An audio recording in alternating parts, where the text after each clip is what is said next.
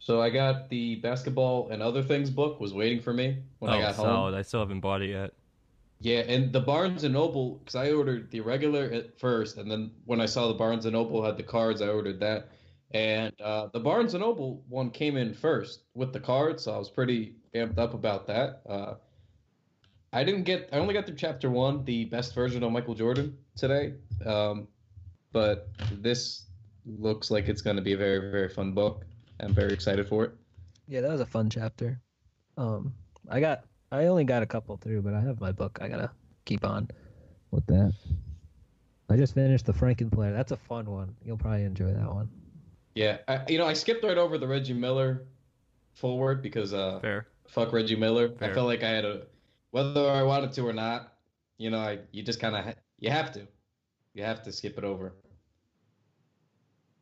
It's like Yeah, if Paul Pierce wrote a forward, I'm not I'm reading not the buying the forward. book. Yeah, Paul Pierce writes a forward. I'm not reading that book. yeah, I actually ripped out the pages from the forward for Reggie Miller, and Jesus.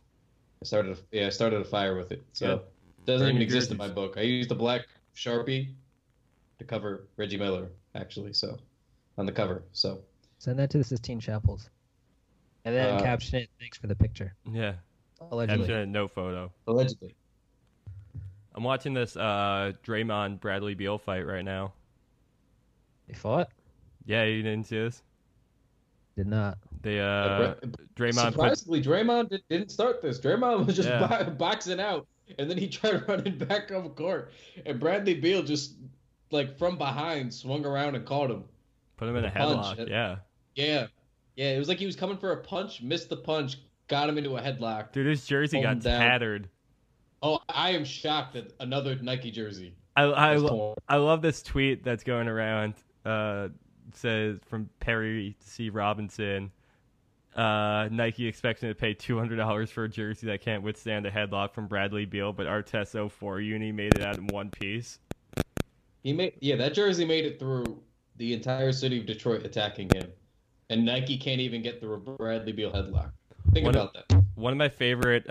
This extends another streak on this podcast, but one of my favorite. Oh, here comes Bargnani. No, it's not a Bargnani one. One of my favorite jersey like tears of all time, or fight like jersey tears in a fight, is Jared Jeffries' jersey getting like ripped down to Oh like yes, after Melo punched him. that was a good fight. That was My it had a favorite good fights start. are because it has the chaos meter was through the roof because Yeah, that's the thing. Certain fights like the Bradley Beal fight had a medium chaos meter because normally when you end up moving the fight elsewhere, like when if you just you're fighting in on court whatever, it's one thing. But if you fight on court and then you end up off court, right. chaos it has now been brought into the mix. That fight, these dudes were running like full court. Like, didn't Nate Robinson come out of nowhere? Wasn't Nate Robinson? Yeah, him and JR tumbled into the stands. Yeah, yeah, and it was great. And then the guys were just running like full court to get shots in, and that's chaos. You got to watch the whole. It was like the Roman Coliseum. Shameless plug for my Italian vacation, but it was like the Roman Coliseum. You're just watching the whole court of action is just fighting and chaos and sprinting and cheap shots. It's wonderful. It's wonderful. Say what you want about the Malice in the Palace. I enjoyed it. I think we're looking at the Knicks Nuggets brawl with some rose tinted glasses.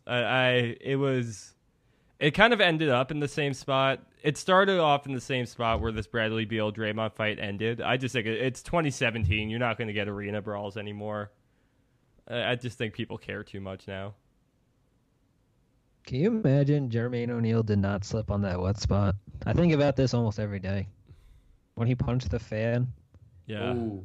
he came running Well, and for it was going to swing full on, and he slipped. And thank God he let's did. look at the context meter here. Let's compare that to the Mirotic and Bobby Portis fight. Where okay, so these are two guys about the same size. I think Portis had like 10 pounds on Mirotic or whatever, like an inch. About the same size. Portis put what he can make Mirotic concussed, broke a couple of bones in his face. So then you imagine Jermaine O'Neal, who was definitely more probably about the same build as Bobby Portis, but I would think more ferocious even. Charging full sprint, so not even standing still, but now charging full sprint at a dude who is not the same size as him, who is much, much, much smaller, almost just completely different type of person. And he would have killed that guy. I'm pretty sure he would have actually killed him. Yes. If not heavily comatose, I think he would have just killed him. Lawsuits through the roof on that. The NBA would have been in serious trouble. Yeah. Like, God damn. What would you say, Jermaine outweighed that guy probably 80, 90, perhaps 100 pounds? He could have easily been 100 pounds heavier than him. Oh. I mean, do you remember what the dude looked like that he was trying to punch? No, but I'm gonna look it up. I mean, I'm just gonna imagine like he was like the average. Like, I mean, what was he He was courtside. Yeah. So probably I'm just gonna imagine like regular dude, like 6 feet in height, 150 pounds or so. Jermaine O'Neal probably weighed like 260 in those days. I don't think we talk enough about. Oh my god. What? All right, dude was super short. Let me tell you. Let me tell you. Oh my god, there's a 7-second video of this. He is so small. I would say he's probably under 6 feet tall. He's like, I wouldn't say he's quite chubby, but he's not skinny. He's like a little bit bigger than normal. And like, oh my god. So 5'8", probably like 160, 170 pounds. Like, yeah, Jermaine O'Neal's got size, easy 90 to 100 pounds on this guy. And a foot taller than him. Yeah. Holy shit. And like he's swinging down. Oh my god. This is worse than I remember it. I haven't seen this in quite some time. Would you rather have been punched that one punch by Jermaine O'Neal, had that landed and been you? Would you rather had that happen to you, or been one of the dudes that caught many blows from Steven Jackson? Because Steven Jackson just ran in there. One punch. Really? Absolutely. Because I feel like I can, like, when there's multiple punches coming, I feel like you kind of, like, get a feel for it. Like, you get hit, and then you know a couple more coming. You can take it. That one punch, that was a kill shot coming. That was a kill shot. Like, that was, I think like, he was trying to kill him. Your neck was coming clean off your spine had that landed. That's what I'm saying. If it landed cleanly, I probably would have opted for getting punched a couple times by Steven Jackson. Because Steven Jackson was fighting like in the stands too, like yeah, you can't really. This dude's much got movement on your punches. You look at the twist in Jermaine O'Neal's body here. This like the first dude he ran up on. His entire he is left foot forward, right side fully coming into a punch there. Like dead on, pulling all that power from like his core. That dude is fucking dead. Whew. Ron Artest connected a couple shots on a fan, and the fan didn't drop. That might be the most admirable thing I've seen. Shout out that guy. Shout out that guy in a Rip Hamilton jersey in 2004, 3 ish. I think it was 4. Man. This whole thing, I can't even imagine what this would be like in the social media age. Like, this is, I'm in a rabbit hole right now. I'm just going all the way down. Are we just live YouTube watching now? Yeah. With no video. It appears that way. And we're gonna put it out like hours later, possibly even a day later. This is relevant content. Nothing like Malice at the Palace. Real topical NBA talk. Let's talk about it. Frank Ntilikina better than Markelle Fultz. You hear it here first and probably last. I'm fine with that. Yeah, Are we just gonna hop into this? I don't think there's anything to debate. You know, I think this is sort of set stuff. Well, all right. Let's do this. That's one small step for man. One giant leap for mankind. Columbia, this is... This is Houston, AOS, over.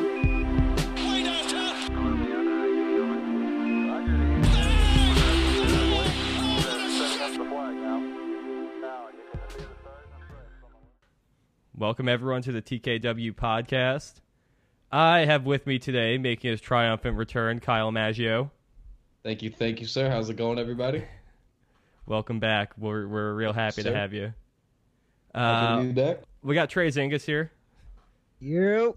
What's going on, bud? Nothing. Just hanging out. And we're recording the day. We're coming off of a win. This is pretty huge.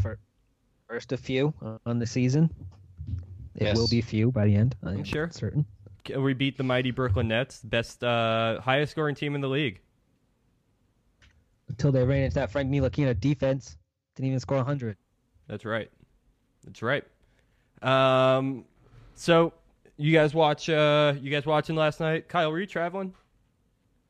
I was because remember I texted you guys after I looked at Frank's box score, and Frank had, I think, no points. He had no points. He was like 0 for 5 or 0 for 6 or something at that point, and he had like 2 assists. And I sent you guys a very not kind text about Frank in the group chat, to which I was corrected promptly because I was told he was playing excellent defense, which I didn't really believe wholeheartedly. I figured it was probably solid D. We were probably reaching a little bit because we want him to be good. And then I watched JB's video today and the rest of the game after that, and I was really pleasantly surprised. So yeah, I was traveling. I finally watched it this morning, and there was a lot of good stuff from Frank in it. Yeah, I was excited to. I think he stood out the most to me out of anything. I mean, KP's kind of been looking solid, I would say, but yeah, Frank was just like, he just looked huge out there. He knew that he didn't have to make he didn't have to be like a total game changer. He just had to kind of play his game. He just kind of had to like show that he was. It's been a negative week surrounding him. Ever since he kind of went down with the injury, he just had to show that he was a little bit more than the bust that some people are already projecting him to be. This kid already had his name thrown around in trade talks, and he had 1 assist before that in his NBA career. I don't know. I mean, I've kind of had the same stance on this, and it was we've talked at length on different podcasts, especially with the Kyrie Irving trade rumors, especially with the Eric Bledsoe trade rumors, that it's so hard to hit on draft picks that are going to be all-stars or anything else. And while, yeah, like you'd love for that to happen, I was just kind of hoping that he was a really solid starter. Like a 14 and 8 kind of guy would have been fine with great D, like a George Hill kind of thing. Like I would have been fine if that's what he turned into. And what I saw last night was, after I watched the game this morning, I just saw, a good feel. Again, it was the Nets, and while they've been better, it's still the Nets, so I don't want to overreact entirely, especially off just one game. Could have been against anybody. But it looked like last night he really did have a good feel for, like, the offense as a whole. It looked like he wasn't really forcing much. It looked like even some of the shots he got up, if they didn't go in, it looked just kind of like it fit in with the flow of the offense. And the defensively, obviously, that's what we're going to really talk about. And he just looked really, like, natural with kind of what his instincts were, when to, kind of guess where the players were going to be in the gaps, whether when to dive in to the paint to break up a play or a pass. So I just like what I saw. I just see very natural is the best word I can look for. And I hope it's consistent. That's all I can really say is I hope it's consistent, because last night was really, really encouraging. Do you see it being consistent? Do you what about, because to me, I was looking at it and he seems like he has good. I've been hearing that he's not going to be a shooter, like he can't really score, and I don't really expect him to be a scorer. Like I don't expect him to put up bunches at any point really in his career. But he looks like really like solid from from range. He looks comfortable out there. He looks like he has a feel for the game. He had some beautiful passes. That one to O'Quinn through the lane. That one was really nice. That was gorgeous. Just out of nowhere. He had 2 of those. He seemed yeah. I think the biggest thing that's standing out to me about him is that he's really good controlling pace. He seemed to be able to turn it up a little when he needed to, slow it down for a sec. He had bumps of course in his this is essentially like his debut. So I was encouraged.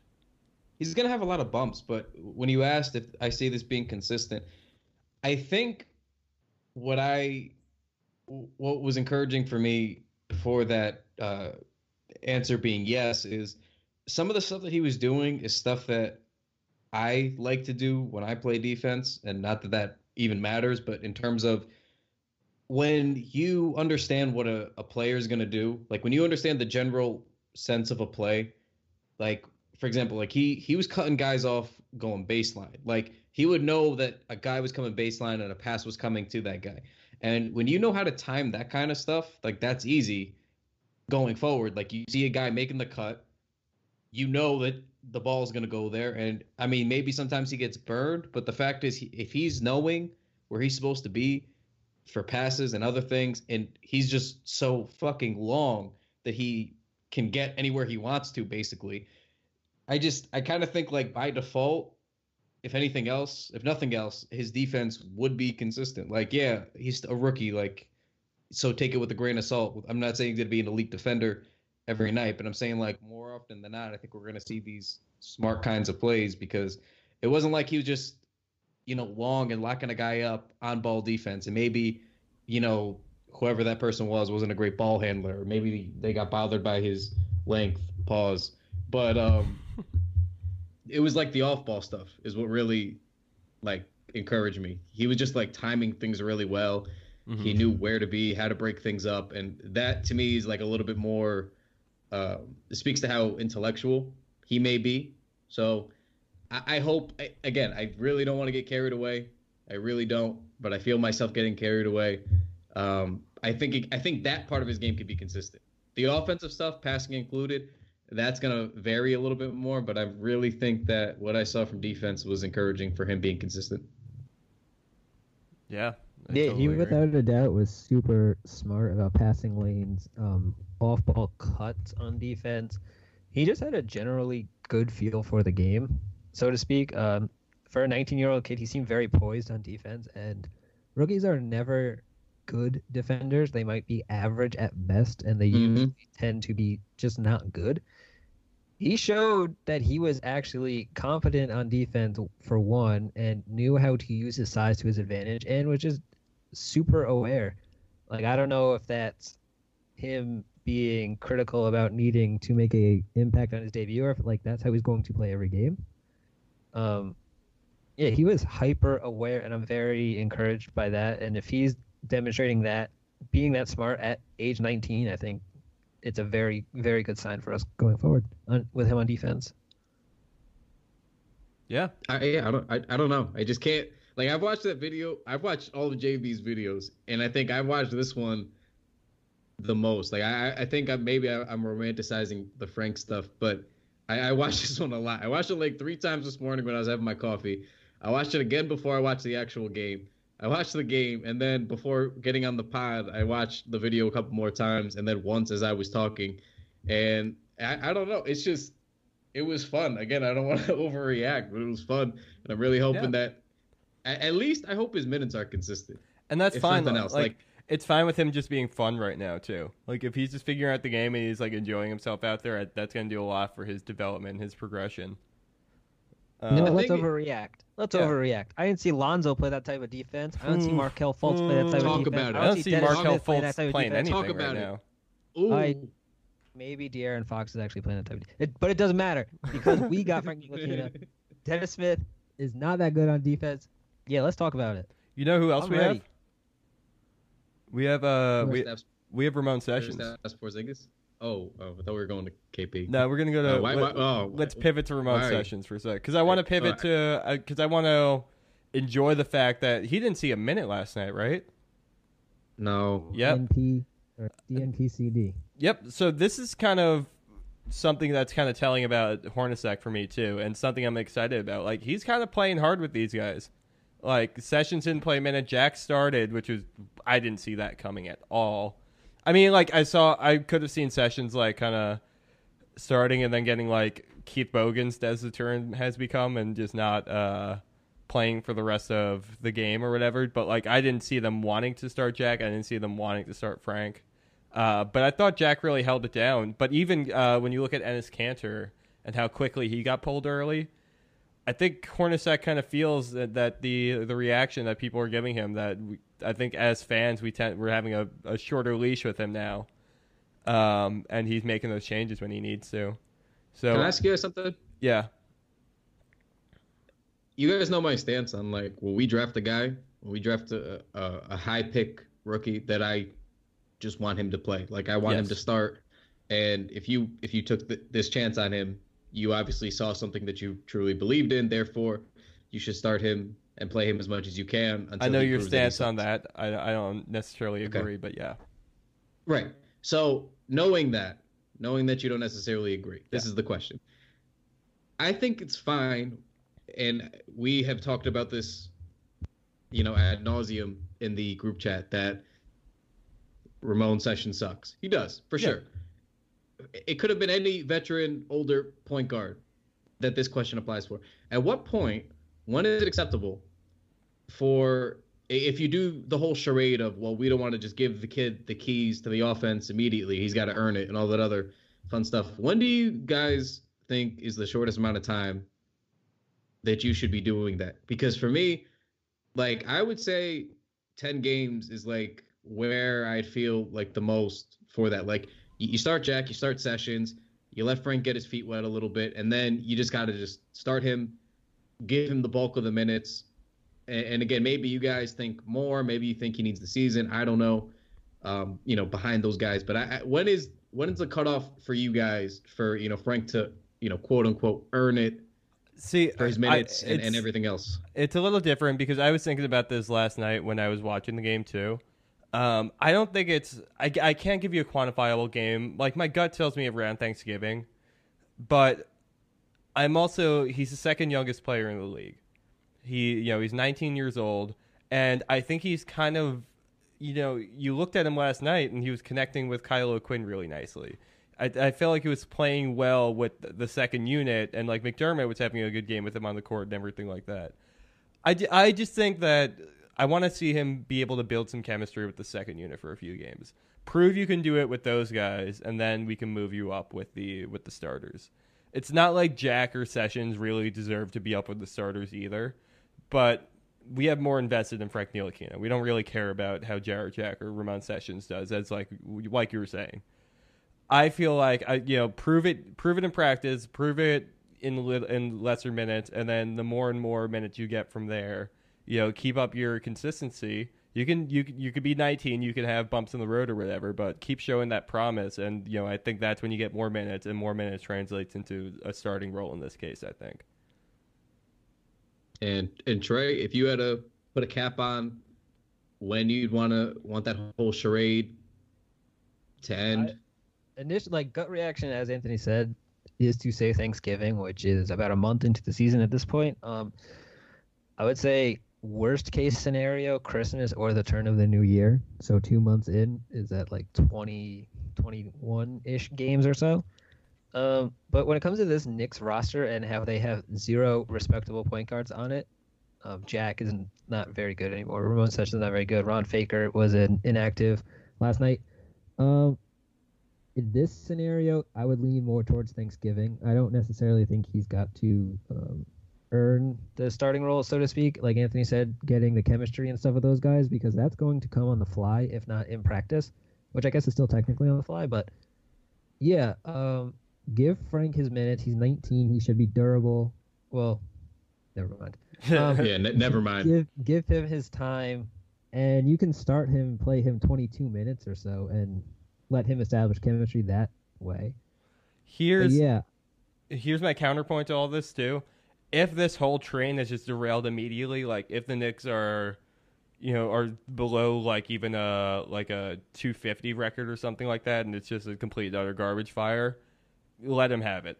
Like, give him the reins. It's not going to matter anyway. Just fucking show out. Because my thing with this is always, even for like Dennis Smith, right? Some teams were scared to take Dennis Smith because of his injuries and whatnot. I don't think anybody didn't like him as a player. I just think it was mostly injury scare, and he dropped a couple of spots. That's what I think anyway. But I just think it does something for a young player's confidence to be like, listen, man, like we took you with a top 10 pick. We believe that you're the future of this team. And I don't, and again, maybe this is one of those, as we kind of progress month to month, year to year, in any sport, we sort of do away with the old unwritten rules or old rules of sports. Like, in baseball, our generation is more prone to like, yeah, flip the fucking bat. Like, it's fun. We want baseball to be fun. And old school baseball says otherwise. And I feel like this is one of those things that I'm in the minority, I think, still. But again, I think he does have to earn it, but I think it's more of like earning it by keeping it. Like, give him the starting role, let him prove that he deserves it. And when he doesn't, go, okay, we gave you 10 games or so, and if you're not playing well like we thought, I would scale it back a little bit. I just think I want to see them try to turn it into a winning team first. And because I think that it does more for a player's progression to have them playing a smaller role on a winning team, versus versus being given the show, letting them have their mistakes, and then saying record doesn't matter. I think if it comes to the point where he's kind of doing really well in his role and he's moving forward and the team's kind of still not winning, then that's fine. But I want to, before I'm gonna thrust him right into the driver's seat and say the world, the NBA is your playground now. Make your mistakes, do whatever you want. Just keep growing. I want to see that this team is basically hopeless before that happens. I know we're not going to be a good team, but there's a lot more than record or winning that could go into what could make a first year experience really be beneficial for him. Okay. That's where I don't agree with you guys entirely, but that's fine. I get and none it. of us are running the show over there, so we can only dwell on it. Man, I hope he's starting soon. Oh man, I hope he's starting soon. Let's talk about potential replacements at point guard, because earlier this week, the Eric Bledsoe thing got dragged around a lot. And yeah, it was Frank and Billy were the two pieces that the Knicks were, discussing giving up in a trade, and that was pretty obvious. I don't think they want to move any picks out right now. And it seemed like those two would have been enough. They held off, and I think we can all agree that they were right for holding off on that trade. Correct. Yeah. I also didn't think. This is the thing that made me laugh too, is whenever we do these trades with disgruntled stars, and then we, as the analysts for anybody's Twitter accounts, any other NBA team's analysts, we put out these trades and we're like, well, this would work, well, that would work, and then you almost immediately, I know Anthony got backlash to some of his trades, and they were just like, well, this wouldn't be fair to the Suns. The Suns would never accept this. And then it kind of made me laugh. When you're dealing with a disgruntled star, or a star where the team or the player has hurt their own trade value, almost never do you get back equal value. I think that's in any trade, really, too. Well, it's in any trade. One side has got to give. Yeah.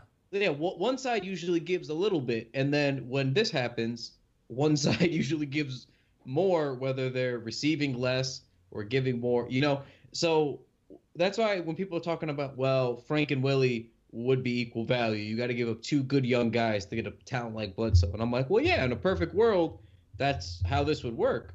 But nobody's giving up a lot to get Eric Bledsoe. He's had injury issues, and he's disgruntled. His trade, it's sort of like a younger Carmelo, basically, without the no trade clause, where there's no leverage for the Suns. We know you need to move him. You're public about this little battle that's going back and forth. So I just kind of thought that was funny. They probably would get a deal like Kyle O'Quinn and, a second rounder, and maybe Courtney Lee to make the salary work or something. Right. There's only a handful of deals that the Knicks would really put together. Right. And I just thought it was silly that people were like, well, about the whole debate about, well, Willie and Frank is too much. I'm like, well, even if it was too much, it's not going to fucking happen, because you're not going to get equal value in this trade. Of course you're not. We got Enes Kanter and Dougie McBuckets and a second rounder for Melo, and that was the best of all the bad deals. And of course that was an equal value for Melo. Right. Yeah, obviously. You just know, obviously, we knew from the beginning, we're not going to get equal value. Hopefully this deal doesn't totally fucking blow. And it kind of blew. But you have to understand that you're not going to win that trade when you have no leverage. Mm-hmm. So That's what made me laugh. Because of course we weren't gonna give them both, but I don't know. So with all that being said, my kind of follow-up question to that is, Ian Begley's on. I just spoiled the name. All right.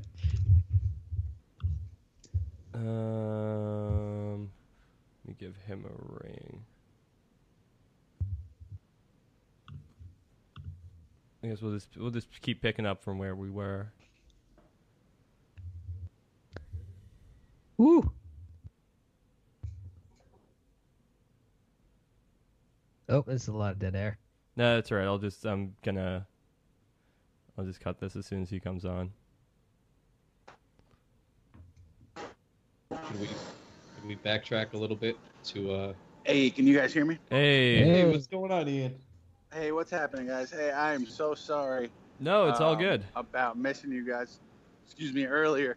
I was hanging out with the family and it totally slipped my mind. I'm so sorry about that.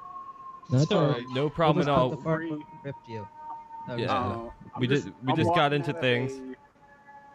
What'd you say? We just got into things. We were just chatting Okay. about the Bledsoe news from earlier this week. What can you tell me what all that kind of seemed like to you? Like, what did you think about the value for Bledsoe on the market and what the Knicks were kind of willing to give?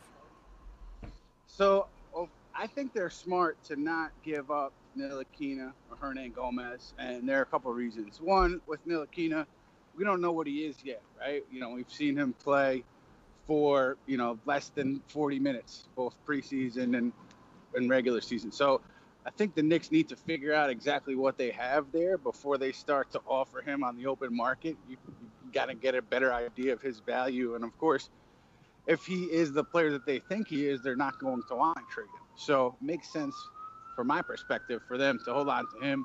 And the other thing is with Billy Hernan Gomez, listen, he could be a very valuable player for your organization down the line for years to come. They do see him as someone who is a part of that young core that they want to build around. The other thing is, if you trade him, you might as well forget about Kristaps Porzingis signing an extension with you. I mean, that's how I see it.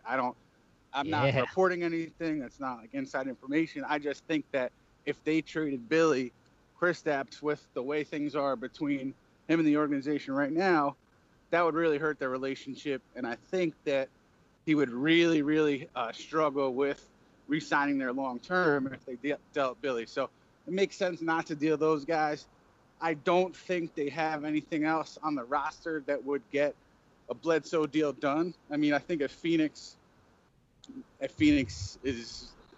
doesn't have great offers from other teams, maybe they accepted like a second-round pick and Courtney Lee, Kyle O'Quinn, but I think they have stronger offers from a Denver or from a Milwaukee. So, I think the Knicks' approach here makes a lot of sense. Keep your young guys. If you can get Bledsoe for guys that you may want to trade anyway, that's great, but don't mortgage your future for them. So I was kind of asking Kyle this right before you hopped on, but I'll just open it up to everybody.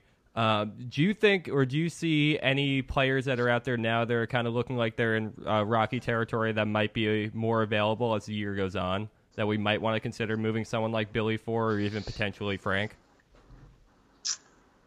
Unless it's an established young player on the rise, I don't think so. I don't think it makes sense. And those guys are generally not available on the open market. Obviously, Jahlil Okafor is going to be available in Philly. I don't think he fits anything that the Knicks need. So it doesn't make sense to me for them to mortgage their future to bring him in.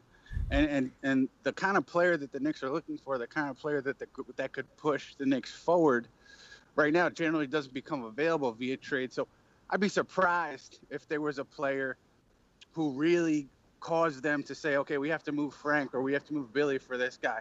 I would be surprised if that player became available on the open market. Can you imagine the Knicks bringing in another center, getting Jahlil Okafor into this mix? I would fucking blow up the car. I would flip a table. I mean, it is how many can you fit on one team? It's wild. Oh my god! I wouldn't trade the a whole pair of league is Tims for going Jahlil. small, and the Knicks are stockpiling centers. I don't get it. Yeah. So, all right. Yeah, anything else on that? No, I was just gonna say, we talked about it right before you came on, Ian, but I just wanted to get your thoughts real quick on what you saw from Frank last night, because while it wasn't anything, extraordinary, we were really impressed with just overall feel for the game, and especially defensively, how he was using his body to kind of disrupt a lot of plays. So what stuck out to you? What did you enjoy? Anything in particular? I kind of saw that what you just described, just the level of, I hate using this word because it's not a word, but comfortability. The idea that he was so comfortable out there at 19 years old. I mean, that's not typical, right? That's not what you'd expect from a 19-year-old. You'd expect the kid who's jittery, who maybe fumbles the ball, doesn't make all the right rotations or the correct movements on defense. But what he did with the ball in his hands, he looked extremely comfortable. He played with a great pace. He wasn't going too fast to where he was playing outside of himself. It seemed like to me that he looked like a guy who's played professionally before, which he has. And I think that's what you saw last night, a guy who the moment wasn't too big for him. And that's impressive. He's played at a very high level. In France, his team in France, as you guys know, reached the final. So he's used to a big stage. So I was impressed just by the way he was so composed out there. And then, you talk about defense. Jeff Hornacek mentioned this last night. The way he defended the pick and roll, the way he was able to fight through some screens and force that ball handler on the pick and roll to give up the ball, maybe swing it to the wing and not make a pass that leads to an open shot. Just the way he was able to defend on the pick and roll a couple of times, I thought was impressive. And that's so valuable in today's NBA. And, I think he's just going to get better, obviously on both ends of the floor, but particularly on defense, where he can really be a weapon for the Knicks. And it's a weapon that they haven't had in so long. They haven't had somebody who can be a lockdown perimeter defender, especially who can defend these great point guards in the NBA night in and night out. So, listen, it was one game. But if Frank can develop the way the Knicks kind of see him developing over the next several years, maybe they can have a guy who can defend the most important position in the NBA for years to come. Yeah, I just thought the most encouraging thing was scoring. You can have fluke kind of nights, but he just seemed, it wasn't offense. It was like we've been talking about defense, and he just seemed really instinctual about where he was playing all night. And I don't know, we were really encouraged by it. We all hope it stays. If anything, you always hope that defense can stay consistent. The offense will always come, but yeah. I mean, defensively, that's something. It's kind of like they talk about in baseball. If you're fast, speed shows up to the ballpark every day. If you're a good defender, that should show up to the court every night, because that's something that's pretty much in your control. It's just effort and athleticism. As you said, you may not make shots every night, but if you can defend the way he defended last night for an extended period, I think the Knicks are onto something here. Yeah. Yeah. Now, the other thing I think we want to get your thoughts on too was KP has had a phenomenal start to the season. He's been a monster. He's been a monster, flat out. He really has. And I think, what you're seeing, coaching staff has mentioned this a couple times, is, his first couple of years, maybe he starts off strong, plays strong into the third quarter, but, there were stretches of the game where he was clearly gassed, right? It was either his lower half gave out or probably wasn't conditioning, or maybe it was a strength thing. But they're not seeing those stretches in games this year. They're seeing him, 35, 36, 37, 38 minutes, be strong when he's on the court and play with that energy when he's on the court and not fade out. And I think that's a credit to the work that he put in over the summer, just the strength and the conditioning. You're seeing that work kind of play itself out on the floor. So that to me is encouraging. And obviously the points are great. And the way he adjusted from that Boston game where he had a tough time against those double teams, the Celtic double teams. Last night, I didn't see too many instances where he was swarmed, but he did a really good job taking advantage of the height advantage he had on Rondé Hollis-Jefferson and just getting a shot up quickly rather than being a little cute with the ball and trying to put a move on Rondé. He caught it and he shot it, and it was effective. And Jeff Hornacek said that was one of the differences that he saw between how Kristaps handled that matchup in the preseason and how he handled it last night. And the idea that he can make adjustments that quickly, we're talking about a couple of weeks, is pretty encouraging for the Knicks. KP was cooking Rondé last night. It was great. Yeah, he really was. Just taking advantage of that height advantage. And credit to Jared Jack, too, for getting him the ball there, especially early on in good position to take advantage of that Rondé matchup. Yeah, Jack looked good last night. Do you think when he played with Latvia in Eurobasket, he was clearly the number one option there? Do you think that helped ease him in to transition to being the number one option this year? I do. I mean, I think any kind of an experience like that is going to help you. And I think what also helped him is, those teams were playing him really physically. They were beating him up. Yes. And that he said a couple times, like, that's helped him kind of prepare himself for what he's going to face this season, the total attention of opposing defenses and guys playing physically and trying to get him out of his game. He said a couple times that that's helped kind of prepare him for what he's seen thus far in the NBA season. Solid. Yeah.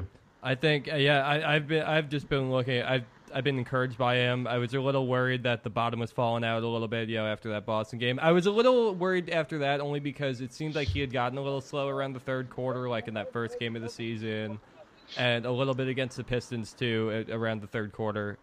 But yeah, I mean, he kind of pulled it all together last night and really convinced me that he's ready to take the reins this year. He's ready to be the number one scorer. And I'm just excited to see, I guess, how the rest of the roster will kind of mold next to him, because it seems like Hornacek is ready to make some switches. We were all really critical on him in like the beginning of the year, but like he pulled Cantor super quick last night. He didn't play Sessions a minute last night. I guess I'm kind of curious, Ian, like to get your thoughts on Hornacek at the beginning of this season, and how much faith you think the front office has in him, and how much faith you think the fans have in him. Well, I thought if they lost that game last night and if they lost it in embarrassing fashion, and then, you look at their next 3 games, they have Cleveland obviously tomorrow, and then they have Denver at home on Monday, and then they have Houston Wednesday. So let's say they lost that Knicks game, right? And then, it's reasonable to expect them to lose the next 3. If they were 0-7, I think that his job security kind of would be an issue there at that point in the season, because what management was looking for, at least as far as I've been told, is just a consistency of effort on both ends of the floor especially from these young guys, and they want to see, incremental improvement over the course of the season. I think everybody's realistic about, what the roster is and what the win expectation should be, but they just want to see guys playing hard, and they want to see improvement, particularly on the defensive end. So, they didn't see that, obviously, when you talk about that Boston game, the OKC game. So I think there was a little bit of concern there, particularly because the preseason, you didn't see much of it either. So I think last night was big. It's silly to say like it was a must win because it's game 4 of the season, but I think everybody can kind of relax a little bit now that the Knicks got a win. So that's just kind of dealing with Jeff's job status. I think he should be fine now, because I don't think, listen, unless they go through another tailspin here and look awful, I think what they showed last night is that they're trending in the right direction. And, if they wanted to let Jeff go, I don't think there's an obvious replacement on the bench that you say, hey, we're going to have this guy be the interim for the rest of the season, and it's going to be, valuable for us. So, there are issues there, and it's tough to bring in a new guy from the outside in the middle of the season. So there's a lot of hurdles to making a coaching change at this point anyway. But I think Jeff's okay, and I think what we saw from him last night, playing the younger guys, that's what everybody wanted to see, right? So he gave you that. The results were good. Let's see what his rotations look like against Cleveland, against Denver, against Houston. Does he continue to give Billy Hernangomez minutes? Does he continue to give Frank Ntilikina minutes? Does Jack continue to start? I think fans want hope from this season. If Frank continues to get minutes and shows you glimmers of what he can be, I think everybody will be pretty satisfied. Absolutely. I totally agree. Um, anybody have another question? You know what I was gonna say? You know what I noticed about KP this season, besides the obvious monstering of his scoring thus far? It seems like he's not fouling a lot. Last couple of years, he had foul trouble almost all the time, and the first 4 games of this young season, he's not really getting into foul trouble. I found that kind of interesting. Yeah, no, I noticed the same thing. It definitely seems like those ticky-tack fouls, those cheap fouls that he was getting whistled for last couple of years. That's not the case this year, and I think that's part of the reason why you're seeing him play more minutes, which is, a good thing for the Knicks, obviously, and a good thing for him. Haven't really talked to him about it, but I know in Eurobasket he felt that he was getting officiated a little bit unfairly. He thought that sometimes the refs, while they said they weren't, trying to put him in foul trouble, they were whistling him for a lot of things. So I don't know if that made him a little bit more cautious coming into the NBA season, but whatever the reason is, yeah, he's certainly fouling a little bit less. Yeah. Do you think it has anything to do with the rest of the players playing better defense, like not allowing guys to get to the rim as frequently, so he doesn't have to rotate over and pick up the ticky-tack fouls that you spoke of? Yeah, that could be part of it. I'm honestly trying to think back to the last couple of seasons.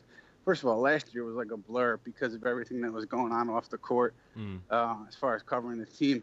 But I think, if I'm remembering correctly, a lot of times, like going for a rebound, he would get whistled for a cheap one or kind of on a reach-in. So I don't know how much that has to do with the guys around him and how much it has to do with just a greater awareness of what is and what isn't going to get called in the NBA. But you could be right. It could be the guys around him, kind of him trusting them a little bit more on that end of the floor, and that translates to fewer whistles. Yeah, absolutely. I just have a couple quick questions if you're willing to entertain some of them. Yeah, whatever you guys have. I was the asshole that was late, so I'm happy to hang out and talk. So I've noticed you're kind of a Twitter clapback guy. Is there anything to it, or is it just human nature coming in and people thinking they can do your job better than you? Nah, sometimes just I try not to say anything ever because there are better ways to spend your time, especially now I have a wife and a young daughter at home, so I try not to get involved. But every once in a while I'll see something and I'll blatantly disagree with it, or catch me at the wrong moment. It gets under my skin. I can't help it, so I will respond, but I try not to because everybody's got an opinion.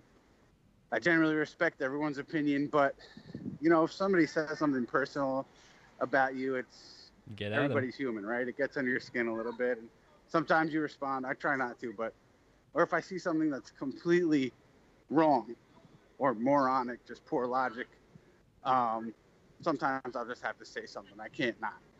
But it's all fun.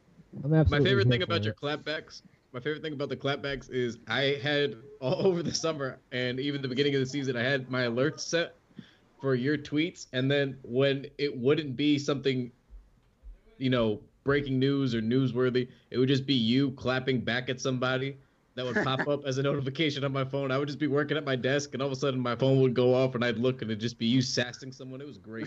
That's awesome. Yeah, it's absolutely hilarious. I forgot where it was this go around, but I was somewhere and I checked my phone, it vibrates because I also have your notifications on, and it's something like, "Oh, it was good to see you at the press conference," like knowing the dude wasn't there. And I just start laughing so hard, man. It was absolutely hilarious. I'm here for you clapping at anybody. Also, I appreciate that. Now that I know you guys have me on notifications, I'll try to keep it all basketball.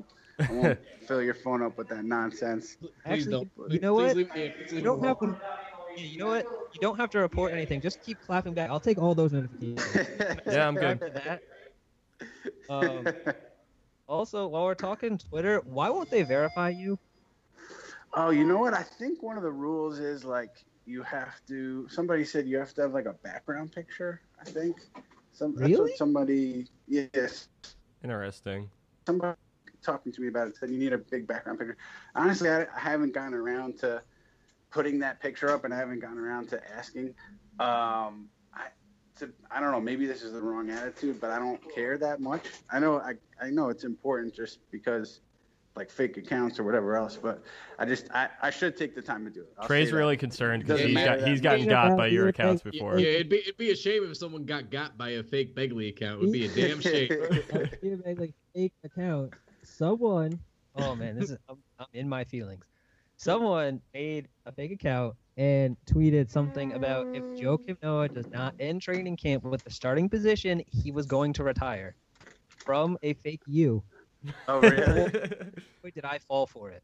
I'm texting in the Knicks Wall group chat like, hey, look what's happening. Like, there's no way he's going to win the starting job. And the dude had 8 followers. I was like, wow, a lot of people unfollowed Ian. That's really weird. And it was so odd, especially because we knew Trey had your notifications on, so I wasn't sure how Trey ended up at this particular tweet. But it is what it is. You know what? I don't want people to get fooled. So maybe I'll put a background picture up. I'll switch it up. I'll get verified. But yeah, it's funny because people like make a big deal out of it, and it does matter, but I just haven't, I guess, cared as much or enough to take the extra step to put pictures up. But now I'll do it. That's fair enough with me. Anything else, Trey? I got at least another one. Do you play basketball at all? So I grew up playing hoops. I was not good. So I played in middle school and a little bit in high school. And my cultural claim to fame was whenever I played junior high school, I think 7th, 8th, and 9th, I was always the only white guy on my team. So I was very proud of myself for that. Did they yell shooter every time you Scrappy. stepped on the court? You know what? I was a big, right? And that was the problem because I was tall, but I had zero athleticism, could not jump over a credit card. So I was playing against guys who were fantastic athletes. I couldn't get a shot off in practice, man. Every time I went into the post, tried to back somebody down, would just get swatted. So it was a tough existence those 3 years, but I loved playing with those guys. We had some really good teams for the ages that we were. And then after that, I just played recreationally. Really was not very good, but obviously loved the game. Baseball fan too. Was a big football fan, but a big hoops fan growing up. That was great. That was honestly just a preface because I was going to ask who, if the Knicks beat writer guys and the media people, if they had a pickup game, who do you think would be first pick? Berman. No, definitely not my boy Berman. No. I love Mark too. We're all like old white guys, man. So it would be an ugly game. I think if Herring was still around, Herring might get up there. You know, once in Boston, Chris, myself, and Nate Taylor, who covered the Knicks like for a couple of seasons for the New York Times, we played 3-on-3 against Frank Isola, Steve Popper, and Alan Anazone. And without getting into too much detail, Chris, Nate, and I won the game. I don't know if we played one or two games. But we definitely won. We were at the Boston Garden, so that was cool. And somehow I ended up with a bloody lip. I forget if it was Al or Steve. I got an elbow from somebody, but Chris was pretty good. Nate was pretty good. We played well together. But now maybe it would be either me or Bondi would probably be, the first pick in the beat writer draft. But it's really not an honor. It's really just a sad group. All right, and my quick last one. When did you realize you were the best Knicks beat writer? I appreciate that. I tried to sneak one in. I tried. He took a second. I can't listen. I can't. To be 100% honest with you, I appreciate you saying that. That means a lot. But I wake up every day, man, just thinking about what's next, what's coming around the corner, what am I going to get beat on? I'm competing against, great reporters locally, nationally, all over the place. So I really appreciate you saying that, but I honestly wake up every day thinking about shit, what's going to happen today? What do I need to try to find out? What is my competition going to have? So I approach every day like it's nothing, and I need to compete. So, you said it, and I appreciate you saying it, but I try not to think about that. I just try to take it one day at a time, as the players say, and just try to do my best every day. Because again, you're talking about some great reporters and strong competition every day on this beat and around the country. But it's fun competition and it's good competition. Man, you're at the top of your game. Just keep doing what you're doing. So You'll be fine. So close. I appreciate that, guys. Thank you for saying that. It definitely means a lot. Do you have anything you need to plug?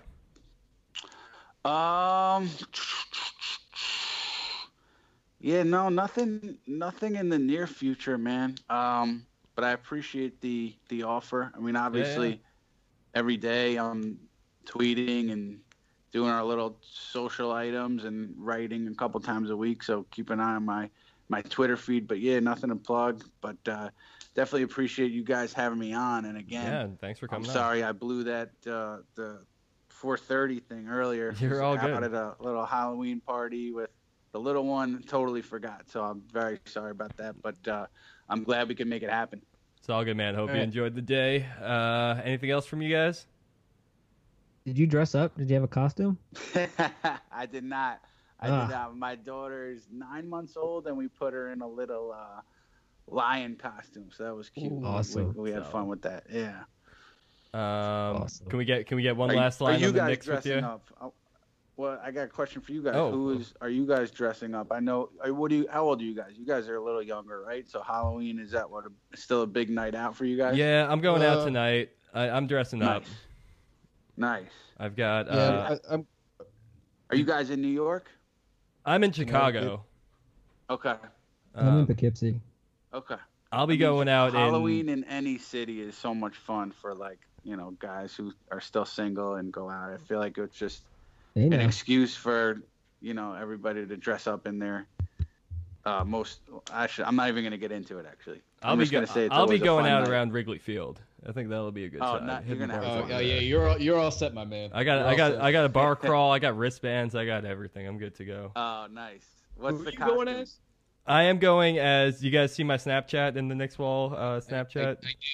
I did. I was wondering what territory you were going with this. I'll reveal it to all of you before I reveal it to the rest. But I've got a serious Bob Ross getup going on. I've got. Oh, nice. I got the wig. I got the hair. I got the shirts. I got the beard going right now. I got. That's very on brand.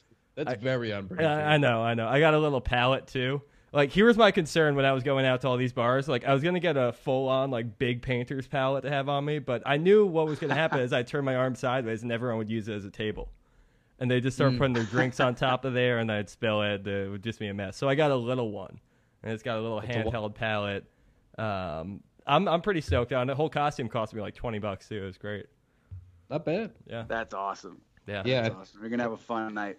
I'm gonna go as an Uber driver. I think I'll see where that takes me. Nice. Good possibilities there. Yeah. No, unfortunately, it's because I do in fact Uber. I moved as an Uber driver, so they wrote me in with the surge pricing because that's the thing. It's a big weekend, right? Yeah, and I just got back from my honeymoon, so I am in fact broke, and so you have to fill the bank account back up. Yes, sir. I respect that. Where'd you go for your honeymoon? Italy. Nice. Yeah, it was a good time. Very nice. You guys had fun? Oh yeah, we saw tons. So it was a very long, very good trip. But it's time to get back to work then. Oh yeah, absolutely. Yep. This guy's so humble. Brings his lunch pail every day. We're very, very focused on the job. Yeah, deceptive speed. Absolutely love it. Ian, if you're in media, is it still Coach's son? What? Are you in media? Is it still Coach's son for the cliche here? Never mind. Yeah. Yes, that is definitely a cliche. he plays like a coach or something, like Doug McDermott. Yeah. Oh yes. Ron Baker. Yes. B. I don't know if Ronnie B's dad coached, but I know Doug's obviously did because he coached him in college. But yeah, Ron plays like a coach's son for sure. Can you give us one last line on the Knicks before we get you out of here? Okay. The biggest thing for me, man, over the next couple of years is just how things progress with the organization and with Chris Stapps. I think there's every opportunity for this thing the relationship to get in the right place and go in the right direction, and for things to end really well. He loves the city. I think he loves being a Knick. But I think there are things that need to happen to secure, to make him, I think, more secure about spending, the rest of his career here. So for me, that's the biggest kind of overarching storyline for the next couple of seasons is putting the organization and current management, getting him comfortable with the idea of spending the rest of his career here. Okay. All right, that works for me. One last. Yeah, go ahead. Just one last one because we got to settle this at some point if Frank really takes off. Are you more privy to Frankie Smokes or Frankie Nicotine? Because I have come way around on Frankie Nicotine. French Prince, man. I'm all in. French Prince is good. Yeah, I'm going to have to ask him what he thinks. I'm guessing he probably won't love Frankie Nicotine, although if you're going to go with one of the smoking nicknames, Frankie Nicotine is pretty good just because it aligns with the last name. I do like French Prince a lot. I'm 34, so Fresh Prince was a big part of my upbringing. But you need something that's going to resonate with everybody, like people of all ages. So I don't know. It's a tough one. I'm going to have to ask him what he thinks because it seems like French Prince is the one that's kind of gaining steam at the moment. I do like that one. All right, well, you can just let us know next time you come on the podcast. Happy to join you guys again. We'll be on time, I hope, next time. But, yeah, I'm definitely happy to join you guys again. Thanks for having me. We always got time for you. Ian Begley, thanks a lot, man.